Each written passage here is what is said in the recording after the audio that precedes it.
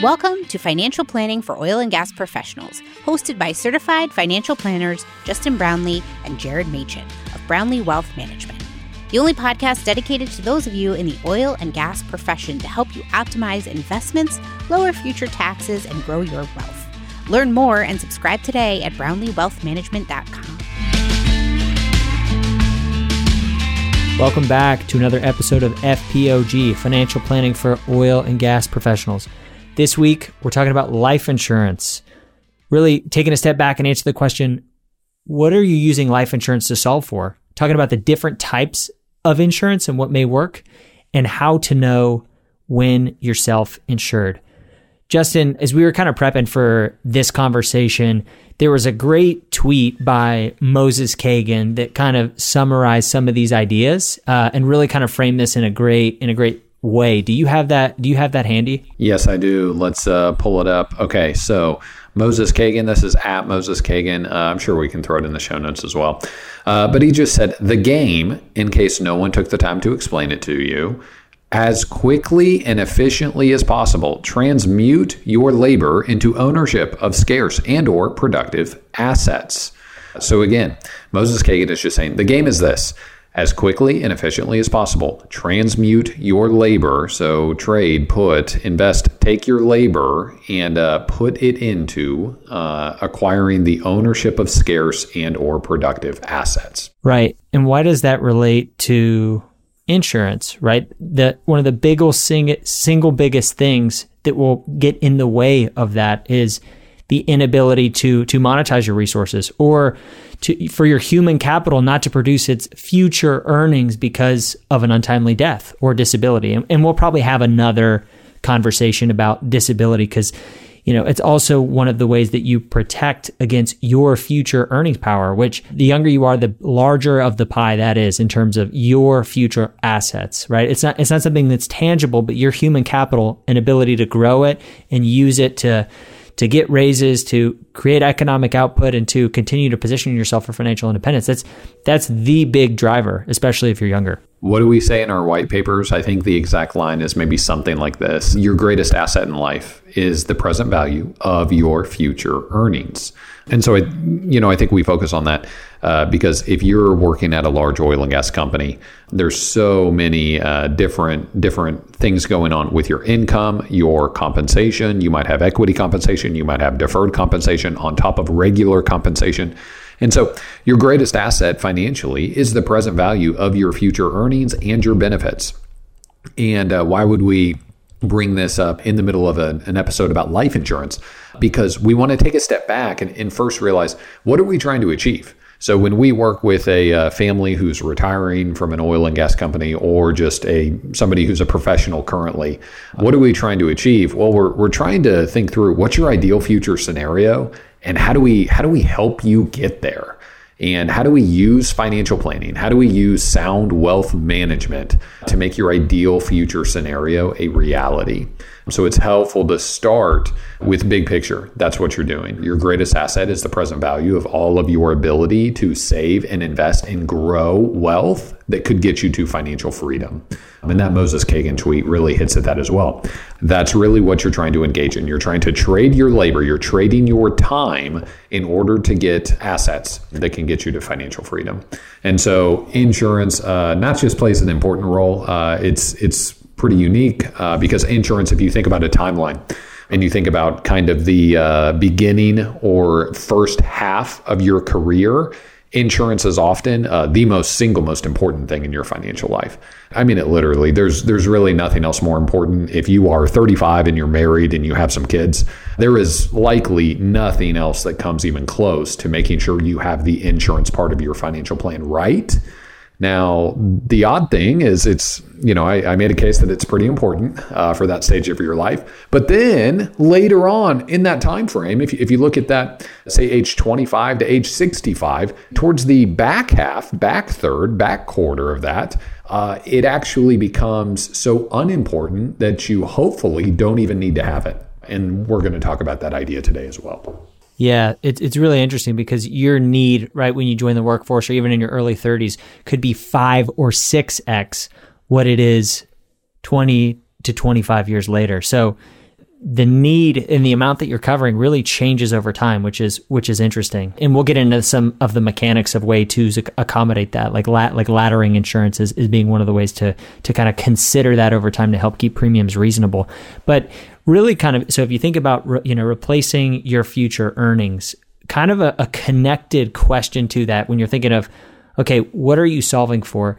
It's what's the scenario that you want to plan for in the event of an untimely death, right? So this comes down to what amount of income do you need replaced? Are you a 1-income household? Are you a 2-income household? Is your spouse likely to go back to work or unlikely to go back to work, or currently working and maybe would want to stop working in the event of that, or take some serious time off? How do you feel about debt? Do you want to prepay all expenses, all liabilities, or all college funding, right? How would your expenses change over time in the event that you or someone you loved wasn't in the picture, right? These are all considerations that kind of go into thinking about, okay, how much do I need both today, because this is the potential largest outlay you can have, and over time? I want to build on that. So a really simple question to ask to help think through this idea: are there people in your life that would be in a tremendous amount of trouble if something happened to you and your income was no longer there? That's a great way to think about it. That question is a really helpful, clarifying question. Are there people in your life that would really be in a difficult spot financially if something happened to you and your income was no longer there? That is when you have an insurance need. Yeah, absolutely. And random aside, for that reason, we have a decent amount of clients ask us about life insurance for children. And when you frame the question in this way, there's not really a compelling reason to own it. Of course, they have a lot of potential future earnings, right? Because their human capital is the ripest and has a lot of future potentiality, but a lot of opportunity, but there's no dependence on that human capital, right? So I think you made a great point, Justin, of, okay, what's the present value of that human capital and what can create the life I need? And what's the dependence on that human capital? And for that reason, when we think about children and life insurance, there's not really a compelling reason in that sense. And, really we're just talking about life insurance coverage, and there are some potential estate planning considerations and some really nuanced things you can do there. And there are some tax treatment considerations that are outside of the scope of this. But for that reason, we really don't focus on insuring kids in light of this conversation in this framework. Yep, that's a really great point. If we did a kind of a 60-second overview, let's take you or I, for example, take our situation and how it changes over time. One thing that we've hit on already is that your need for life insurance changes drastically as you continue in life. Take me, for example. So I am married. I have 3 children, and my children are pretty young. So let's back up. How about we back up about 10, 15 years?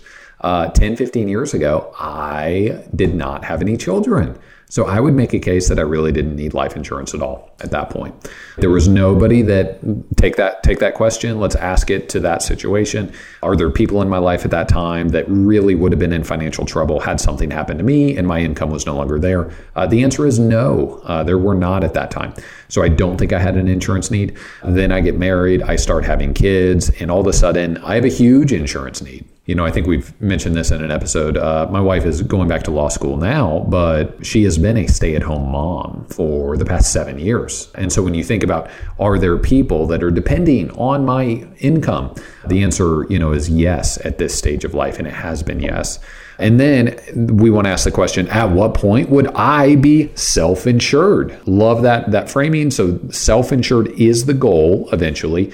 So the answer to that is something we'll get to. But ultimately, the answer is when I have liquid assets that could allow us to live the exact life we want to live with the expenses that we have, then I'm starting to enter a territory where insurance is optional and wouldn't necessarily need it. Yeah, the only thing I would add is the exact future life we would want to live under the circumstances, because it's a very different event. Your family dynamic is very different. Priorities would shift. Ability to work would shift. So yeah, that's the only nuance I would add there. But yeah, that's a great way to think about it. We've kind of framed the question, okay, what are you solving for, right? So we know what you're solving for. Now's a good time, Justin, to kind of talk about the types of insurance. So now that we've identified, okay, here's the need, how do you meet that need of kind of insulating your human capital from a potential untimely death that could really derail things. And I know you come from the insurance brokerage world, so you probably know more about this than I do, but let's talk to our listeners a little bit about cash value, what it is, philosophical things of what we think about it, and then term insurance as well. But so let's start with cash value insurance. That's great. Let's talk a little bit about, and there's so many different names for this, right? And there are differences, certainly. And so we want to think about term life insurance on one side. And on a completely other side, we have cash value, permanent, universal life insurance, permanent life insurance that has an investment component in addition to the insurance component. Let's start by saying that a lot of this podcast is thinking through the lens of most of our listeners are working at a major oil and gas company or a super major. And so you're at a giant oil and gas company with a specific set of benefits that are relatively similar to each other. And you have different life insurance benefits there. So when you think about what type of insurance options you have available to you, a lot of you have probably been pitched the idea of whole or cash value life insurance at some point. And the pitch typically goes something like this. Term insurance is good, but at the end of the term, you will have paid all these premiums. And at the end of that term, let's say it's a 20-year term, at the end of 20 years, you've paid all these premiums. And now you have nothing to show for it. You have no investments. You've put all these premiums into it, and the policy's done. It's gone. It vanishes. And you've put all that money into it. What a waste. We would take a completely different approach. The perspective we would take on that is that is, for 99% of people, that is the right decision. You should do term insurance.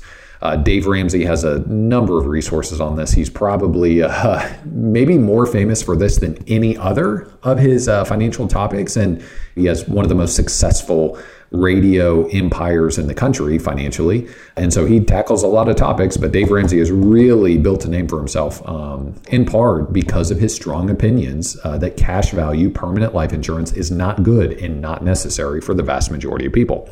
We tend to agree with that. So what is cash value? It's where you're buying insurance and you pay for an insurance component, but you also pay for a cash value growing investment component alongside it. And they use the word dividends, where the insurance company pays dividends, not the same as Walmart or Coca-Cola, it's common stock paying you a dividend. And so, why do we not love it? Well, we can include some resources on the show notes. White Coat Investor has some incredible research on this topic that we'll want to link to. White Coat Investor is a blogger who has made an incredible network that basically is financial advice for medical professionals. And so he was a doctor, very high earning doctor, who was sold a whole life insurance policy at a young age and did a bunch of research. And he figured out that he really got sold something pretty bad. And the reason these policies are sold is because a cash value permanent life insurance policy pays a commission that is several times higher than term insurance. And so he has some tremendous resources that we want to link to in the show notes, but I want to continue to give a quick overview of some of those ideas and thoughts. So cash value insurance, it does grow, and it's pitched as a very tax efficient vehicle. My rebuttal to it being tax efficient is that most of these policies for cash or permanent life insurance, I have reviewed several. So I've met with several families coming in, a lot of them in the Woodlands area at oil and gas companies, that have been sold policies from a nationwide massive insurance company. And these whole value policies, I'm thinking about 3 different examples. In each of the examples, they had been paying into it for about 7 to 9 years. They were in the policy for 7, 8, 9 years, paying premiums. And I mean, they were paying $600-$700 a month. These were very expensive insurance policies. In each of these cases, they had paid, tens of thousands of dollars into this policy, and their cash value was still less than what they had put in.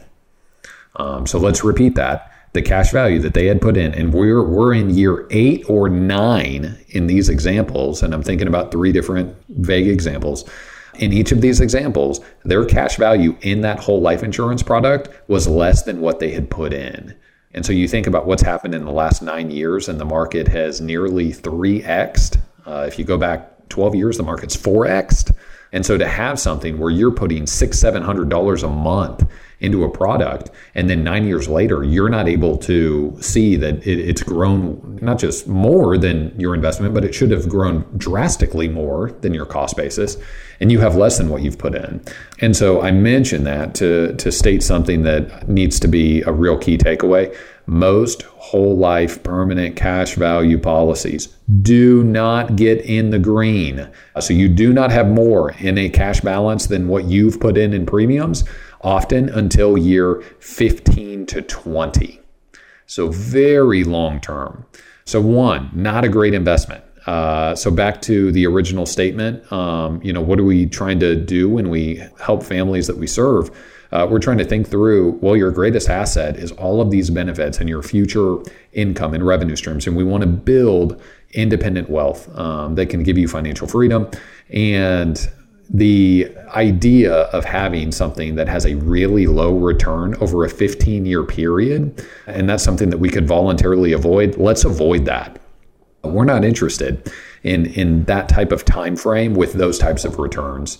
Now, I do want to mention that around year 15 or 20, there is a point of no return where if you've been in the policy for that long, it actually does become a reasonably okay investment, and it does get a lot better in the next 10 years.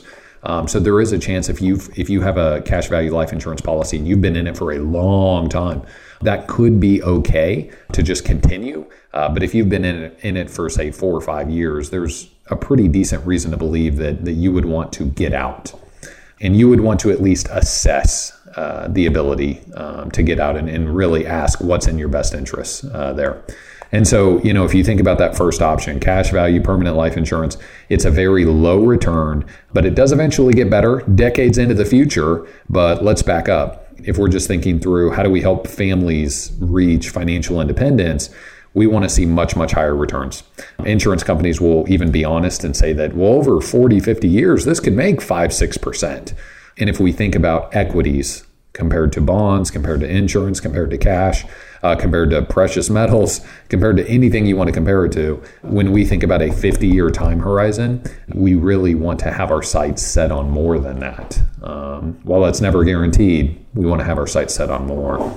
And Justin, the thing I would add there is in light of liquidity, there should be a premium, right? So if you think about that is so good. A lot of private equity, venture capital, real estate implications there. Very different, right? A very different return profile, right? You can have people aim for above market returns because they're giving up the flexibility to have daily liquidity and to be able to sell their stock on a publicly traded exchange in the event something changes. Life insurance, it's not very liquid, right? So you would expect to be fairly compensated for the lack of liquidity, but in fact, you're not. You're taking private equity-like risk in terms of putting your cash away, but you're receiving fixed income-like returns, right? Because if you look at the balance sheet of insurers, in a lot of the underlying investments, a lot of it's fixed income, right? And it has fixed income return-like properties and fee frictions that just make the return not very compelling. So it's just not philosophically aligned. And I would be wary of anything that does everything, right? Is it good life insurance or a good investment? It's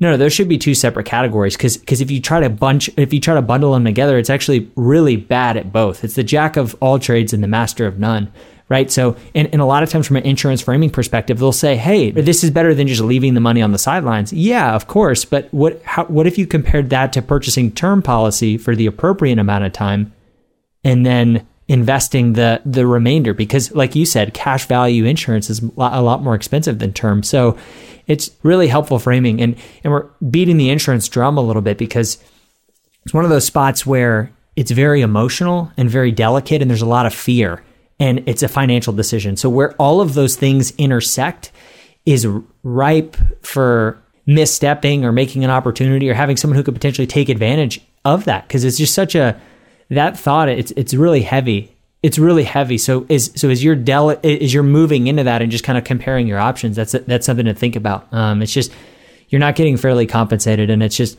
really a generalist that isn't really good in either category when you compare it to the alternatives out there. I want to bring up two more really quick points. Tax efficiency. So a lot of times cash value insurance is sold as a solution because it's so tax efficient. First thought is I can show you a laundry list of tax efficient investments because they're in the red in the first 10 years, right? I mean, my goodness, if you have an investment and it's worth less than what you've put into it 10 years later, we would sell that and harvest the capital loss and use it against other gains as a tax asset. So that's not a high bar to pass from that perspective. But then the second thing is asset protection. So sometimes this insurance, cash value insurance, can be sold as a means to store some of your wealth in a bucket that is protected from creditors. So let's say you get into an accident or whatever the case may be, and the court says it was your fault and the other person sues you. Well, some of your assets can be taken in a lawsuit, and other assets like your primary residence, your ERISA workplace retirement plans. In Texas, a lot of your retirement accounts are really in a pretty good spot. And annuities or insurance is also kind of a protected class there that often can't be touched. And, my thought process there is that actually is a topic that we, take seriously. If we're working with a family that has wealth outside of primary residence, retirement plans, well into the 7 figures, 8 figures, we do want to start thinking about asset protection. Jared, I don't know if you have thoughts on like a hardline rule on that, but my thought is when non-retirement assets that could be subject to a lawsuit or a creditor, when those assets hit, say, 3 or 4 million, I am starting to ask that question and think about that. Yeah. And, this is from framing the problem of preservation of human capital in the event of an untimely death, right? Like, so if the goal, which is different than that, is estate planning or, creditor protection, right? Like, how we think about insurance may be different, right? Because the goal is different. But the primary situation we're solving for is the preservation of the insurance against your human capital, right? And preserving your family's quality of life. So I totally agree with you that in some instances, it's a completely different conversation. And we may look at insurance and some of these more complex policies in light of that conversation. But I agree with you in light of this one and just kind of the thing, our North Star of what most of our clients are solving for when they think of insurance, kind of 1.0 blocking and tackling, the cash value just doesn't make sense. You just opened up that there is so much wisdom in what you just said. And I want to be brief because we've got a lot of other topics we're excited to talk about with life insurance. But, I mentioned 99%, I think a few times, that cash value policies are not in the best interest of 99% of people. By the way, I am not saying that the top 1% needs cash value. No, I mean just 99% of people across all sorts of wealth do not need cash value. But there are instances, there are some estate planning strategies that we would potentially very much endorse. And gosh, as legislation changes, that actually could come back into play more. Some tax and estate planning strategies that could make sense there. And there are some asset protection strategies. But Jared, the point I want to make is I'm not against a certain insurance policy if it is or an annuity either. I'm not against an annuity if it is in your absolute best interest. If you're here, you're trying to get here, and if you're not watching us on video, my fingers are in 2 separate locations. If you're in spot A and you're trying to get to spot B, it's our job to ask the question, what's the best path to get you from spot A to spot B? And the beef that I have with a lot of these policies is that even if that is the right vehicle, we want to go to a different car maker and we can pick a better vehicle. Fidelity and Vanguard actually have incredible deferred annuities. And if you fund them with $1 million, the expense on that entire annuity is 10 basis points. That is 0.1%, 0.1%. So extremely low cost options that can do a lot of the things that insurance salesmen would tell you their cash value policy can do. Yeah, that's a great point. Okay, so enough cash value propaganda. And I feel like this isn't going to be the last time we talk about it. So that's cash value. That's one way you could solve it. And for reasons we talked about, kind of may not be the best way to solve it. Let's talk about term insurance, what it is, why we like it, and how we think about it. Awesome. I'm going to give you a quick warning, and then Jared, I'll let you define term insurance.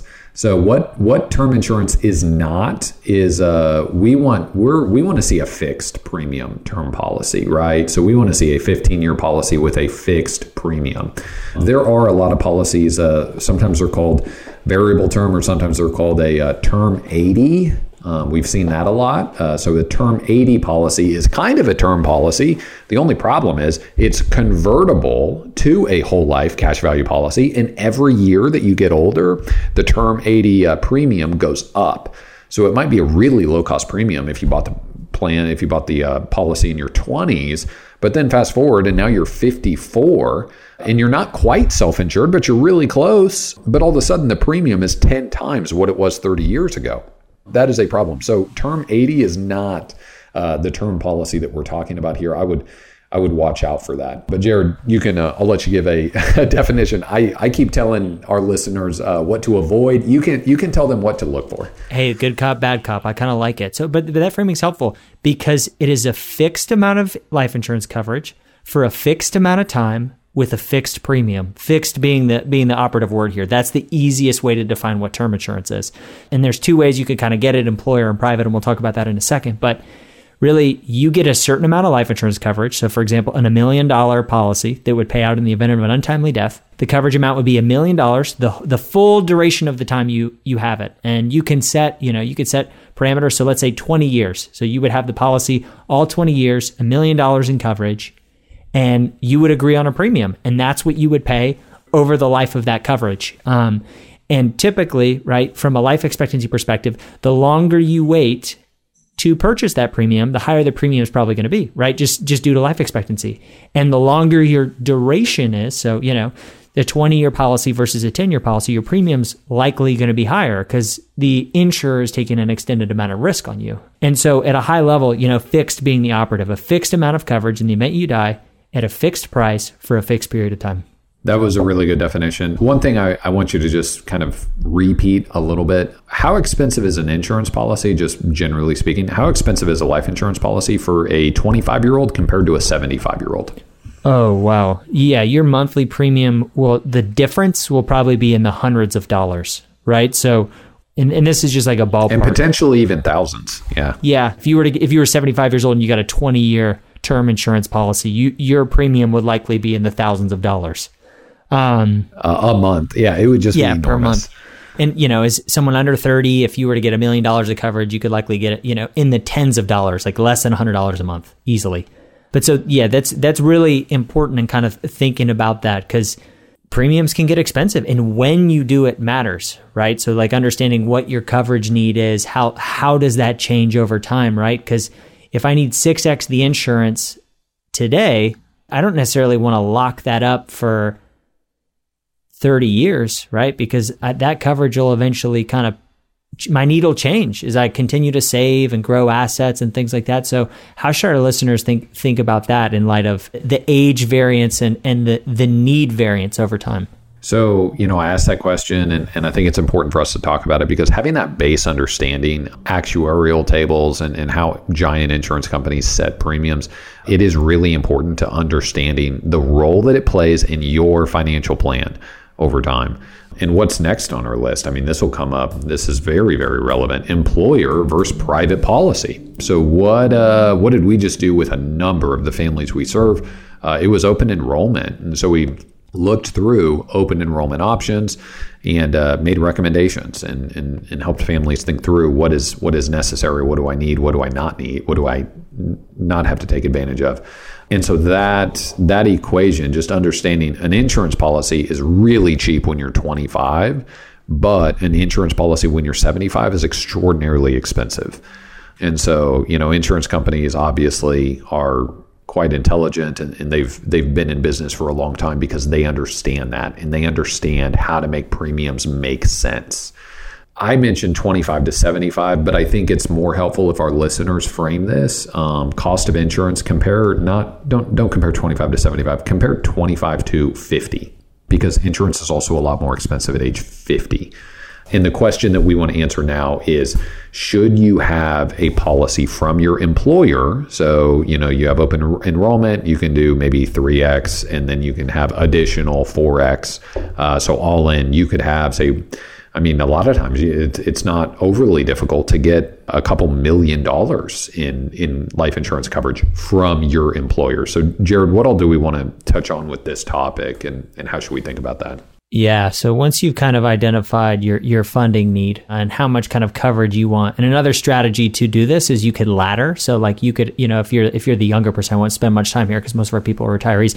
You could buy a larger policy that, is a 10-year and then a smaller one that's a 20-year, right? Because your coverage need years 0 to 10 is much higher than 10 to 20, right? And that may be better. That may be cheaper than purchasing one 20-year policy with the total amount of coverage need, right? So there's some strategies you can implement there. But related to whether you buy employer coverage or a private policy, so typically employer policies are cheaper, right? Because they buy the coverage as a big group, so they get group pricing. So a lot of times coverage you can get from your employer it's going to be cheaper than what you could get on the public market. And sometimes there's no evidence of insurability needed or up to a certain amount. So, if you have an underlying medical condition, that may be a great way to kind of take advantage of some additional coverage.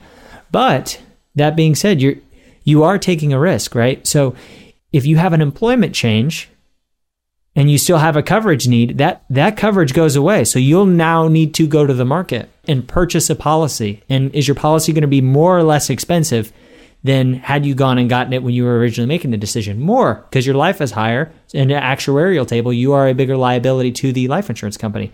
So if you buy it through your employer, you get the discount, but if you change employers, you lose that coverage. And if you're going to become gainfully employed again, you may be able to get coverage through them, and hopefully the premiums are reasonable, but there's no certainty of that, right? And on the other side, if you're kind of worried about potential prospects with the company and you have a decent insurance need, it could make sense to just pay the higher premium. Oil and gas is something that has a high degree of velocity in terms of turnover, and there's cyclicality to the business. So like a lot of our clients will change employers, even in some of their highest earning years, or have a professional transition. So these are kind of some of the trade-offs and things to think through as you debate, okay, what do I want my coverage through an employer paid policy, or do I want a private policy? And it comes down to, nothing in life is certain, but how confident are you that you'll continue to remain at your existing employer? What's the premium difference?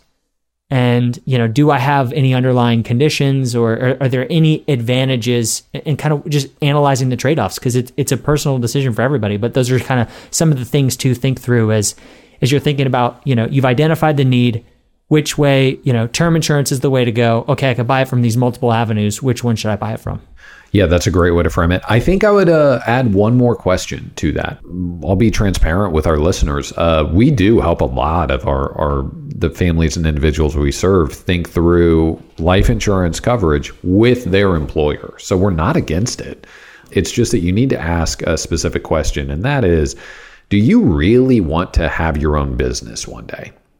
Do you want to leave your employer, your large company, and be your own boss someday?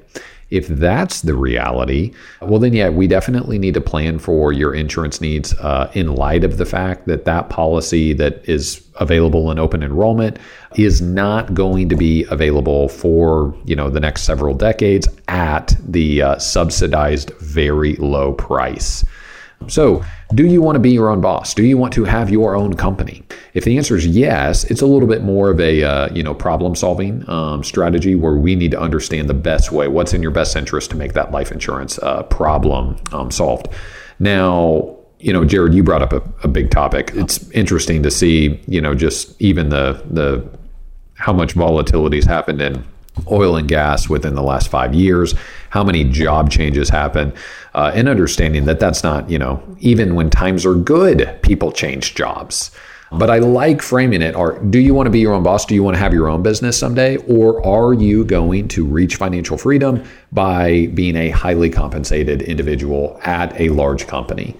If it's second and you're going to work at a major oil and gas company, maybe it's not the same one you're at today for the next, however many years, but you are going to be in a similar situation. That can also be relatively okay to solve that life insurance problem through open enrollment, through subsidized insurance policies at work. That can work. It's because, certainly your policy, you may change companies, and then your new company is going to have a similar benefit. Now, I want to bring this up before we move on to the next topic. My situation is a really good example. So I had life insurance through my employer, and then I left my employer and I started my own business. I had, I think it was 30 days to take my workplace policy, call the insurance company, and transfer it to an individual policy. So that is available, but I just want our listeners to understand that is a very limited time window. And when you change employers, you're going to get a bunch of, information and packets. So you've got a lot going on. When you do that, it's probably going to get lost in the shuffle and you may not remember this. So just try to remember, if you need to take that insurance with you, you probably have 30 or 60 days to do it. And Justin, for our listeners, did they honor the premium that you had, like that group pricing, or did the premium change? Or did you have to prove evidence of insurability? So glad you asked that. There was a portion of insurance that I was able to get without providing evidence of insurability, but the premium was way higher. So the premium increased, and it was kind of a different, break point. At what point do I have to provide evidence of insurability? Okay. Yeah. And that's really kind of what all financial planning comes down to. Should I do A or B? The answer is usually it depends, right? Should I do employer or a private policy? The answer is it depends. But here's kind of some helpful frameworks to think about which one may make sense in your situation. Justin, so let's go ahead and move on to the last topic. So the kind of the last question, and we get this from our clients a lot, and a lot of them come to us with coverage, even though they're self-insured or they don't know if they're self-insured, is around self-insurance. Like, so at what point do I know if I have sufficient coverage? Can I just cancel my policy? Because I know with, cash value, I can't. Let's talk a little bit about what it means to be self-insured and what the options are related to that. Yep. Simple definition. You are self-insured when you've reached financial freedom and you have enough assets to provide income to pay for your entire life without working. So work is now optional. Financial freedom equals work is optional. And so I think that is the metric. Jared, I think, 4% rule is kind of the most famous, most well-known. 5% could be very well reasonable. 6% with excellent planning can also work. But if we're just trying to think through the easiest, most simple calculation to answer the question, are you in the ballpark? I like 5%. Do you want to quickly explain that equation and what we mean when we say that? Yeah, basically, can I not outlive my assets, right? And we talk about this idea in like retirement planning and like what's a safe withdrawal rate, and you can go back and look at that episode, and we'll link to it in the show notes. But at what point can I sustainably withdraw from my portfolio over a certain time period without depleting it, right? So it basically meets my future expenses. But Justin, for our oil and gas listeners, right, there's a lot of things that are nuanced, kind of related to figuring out, okay, what is the current value of my assets? Like, how do you think about like the future value of a pension or restricted stock units that have been granted but not vested? Is, for our oil and gas listeners, and with their ESOPs and stock purchase plans and all those things, how should they be thinking about, okay, like what assets are incorporated and how do I assign a value to that? Great question. So compensation is not always similar to other forms of compensation. So generally speaking, you might have your income and, pretty straightforward. You make X amount per year. But then you also may have stock equity compensation. You may have RSUs that vest over time. You also may have deferred compensation. Now, there's also a benefit that is not only different between every company, but every company will have different iterations of this benefit, and that is a pension. And so, sometimes a pension calculation is just really linear, and it's pretty straightforward. If you work this many years and you want to retire at 54 to 57 compared to 60 or 64, it's just going to be a linear line where the longer you work, the bigger it gets. Other pension calculations are not necessarily going to be quite as even and linear. There may be different points where, well, if you reach age 60, it's much higher than retiring at age 58. And so understanding your compensation structure and understanding how your benefits are structured, understanding vesting dates, understanding your deferred compensation schedule, that can also matter because, Jared, what was our first point on this? Financial freedom. So you're self-insured whenever you can live off of your assets. And so if you just use that 5% withdrawal rule, and, we're not endorsing that. We're just giving you an easy calculation to ask the question, am I in the ballpark? So if you think that you want to spend, let's say, $12,000 a month, and you need to buy health insurance for a while, and you need, before Medicare age, and you need to pay taxes on that, and you might move to Colorado or Utah, and you might move to a state that maybe has different state income tax rates. So maybe you need to take $200,000 a year in order to have $12,000 a month to live off of, and taxes and health insurance premiums, all of those things. So how do you know when you're able to quit work and not need insurance anymore? Well, it's when you have $4 million. That would help you understand if you're in the ballpark, right? Because 5% of $4 million is $200,000. So when we then think through specific oil and gas compensation structures and how different super majors structure your benefit package as well as your compensation, then we have to ask a more refined question. It's not necessarily all about financial freedom when you're self-insured. It can also be about the liquidity of your assets. And when things vest, if there's kind of cliffs and reasons to be a little bit more strategic about when you stay, when you go, sometimes it is as simple as, well, I now have $4 million and I really want to spend $200,000 between monthly expenses, taxes, insurance, all of those things. And sometimes it is, well, I have $2.5 million, but then I have this pension that is another variable amount. And then I have deferred compensation for the first 10 years. And then I have RSUs that vest at this time.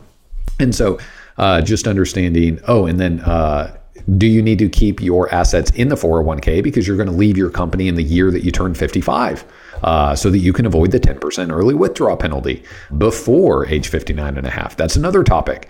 Some of your retirement assets are liquid, able to avoid penalty earlier than others. And so understanding all of those things really helps refine that question of when are you self-insured? When do you actually reach financial freedom?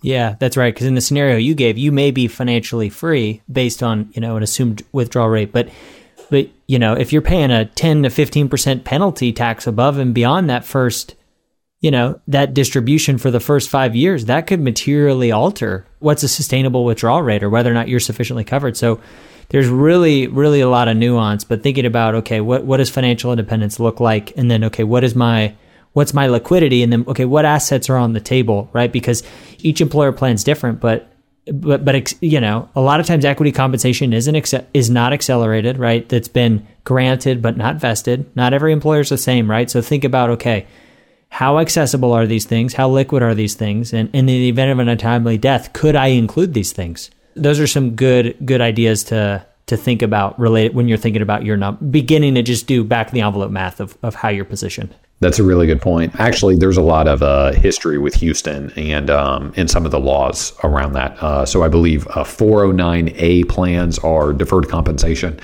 and was chatting about that topic recently with some friends. But deferred compensation and 409A, essentially after Enron happened, different legislation came through with deferred compensation plans to basically make it to where you cannot accelerate some of those payments, because that's what Enron executives were doing, accelerating deferred compensation payments to avoid being a creditor of the company in bankruptcy. And so there are strict rules around the timeframes with deferred compensation. But also, you mentioned another point that I want to hit on real quick: early 10% withdrawal penalty. Let's say that you want to retire at 52. You do have an out, right? 72T. 72T is in our tax code. It allows you to take periodic equal payments over a period of time and avoid the 10% penalty. But Jared, what if you mess up on that? Or what if you have no idea that that's there and you just start taking 401k or IRA distributions? Well, 10% of 200,000 from the example we just used, that's a pretty big number.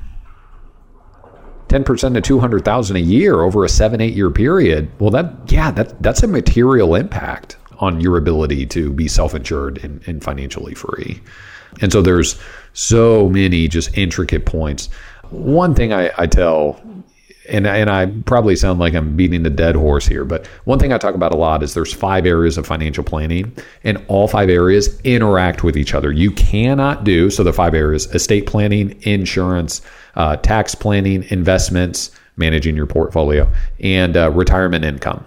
So all 5 areas of these are very connected. You can't treat one of the 5 in a vacuum. And so we're talking about life insurance right now. We're talking about when do you hit financial freedom? I mean, that's a lot of retirement income, but understanding your tax situation is going to have a huge impact on your ability for how much income can you take, and understanding, well, what accounts are liquid versus what accounts are still going to be subject to a 10% penalty. That has a huge impact on how you position your portfolio. If you have 4 different accounts with 3 different tax registrations, they should not all be invested the same. Also impacts parts of your estate plan.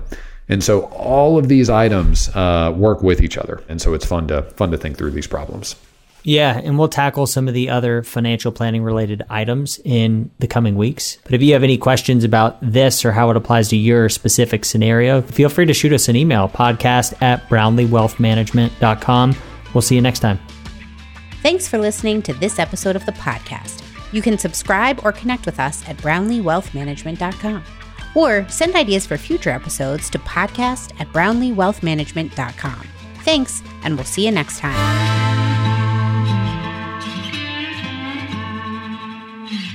This podcast is for informational purposes only. Nothing discussed during this show or episode should be viewed as investment, legal, and tax advice. If you have questions pertaining to your specific situation, please consult the appropriate qualified professional.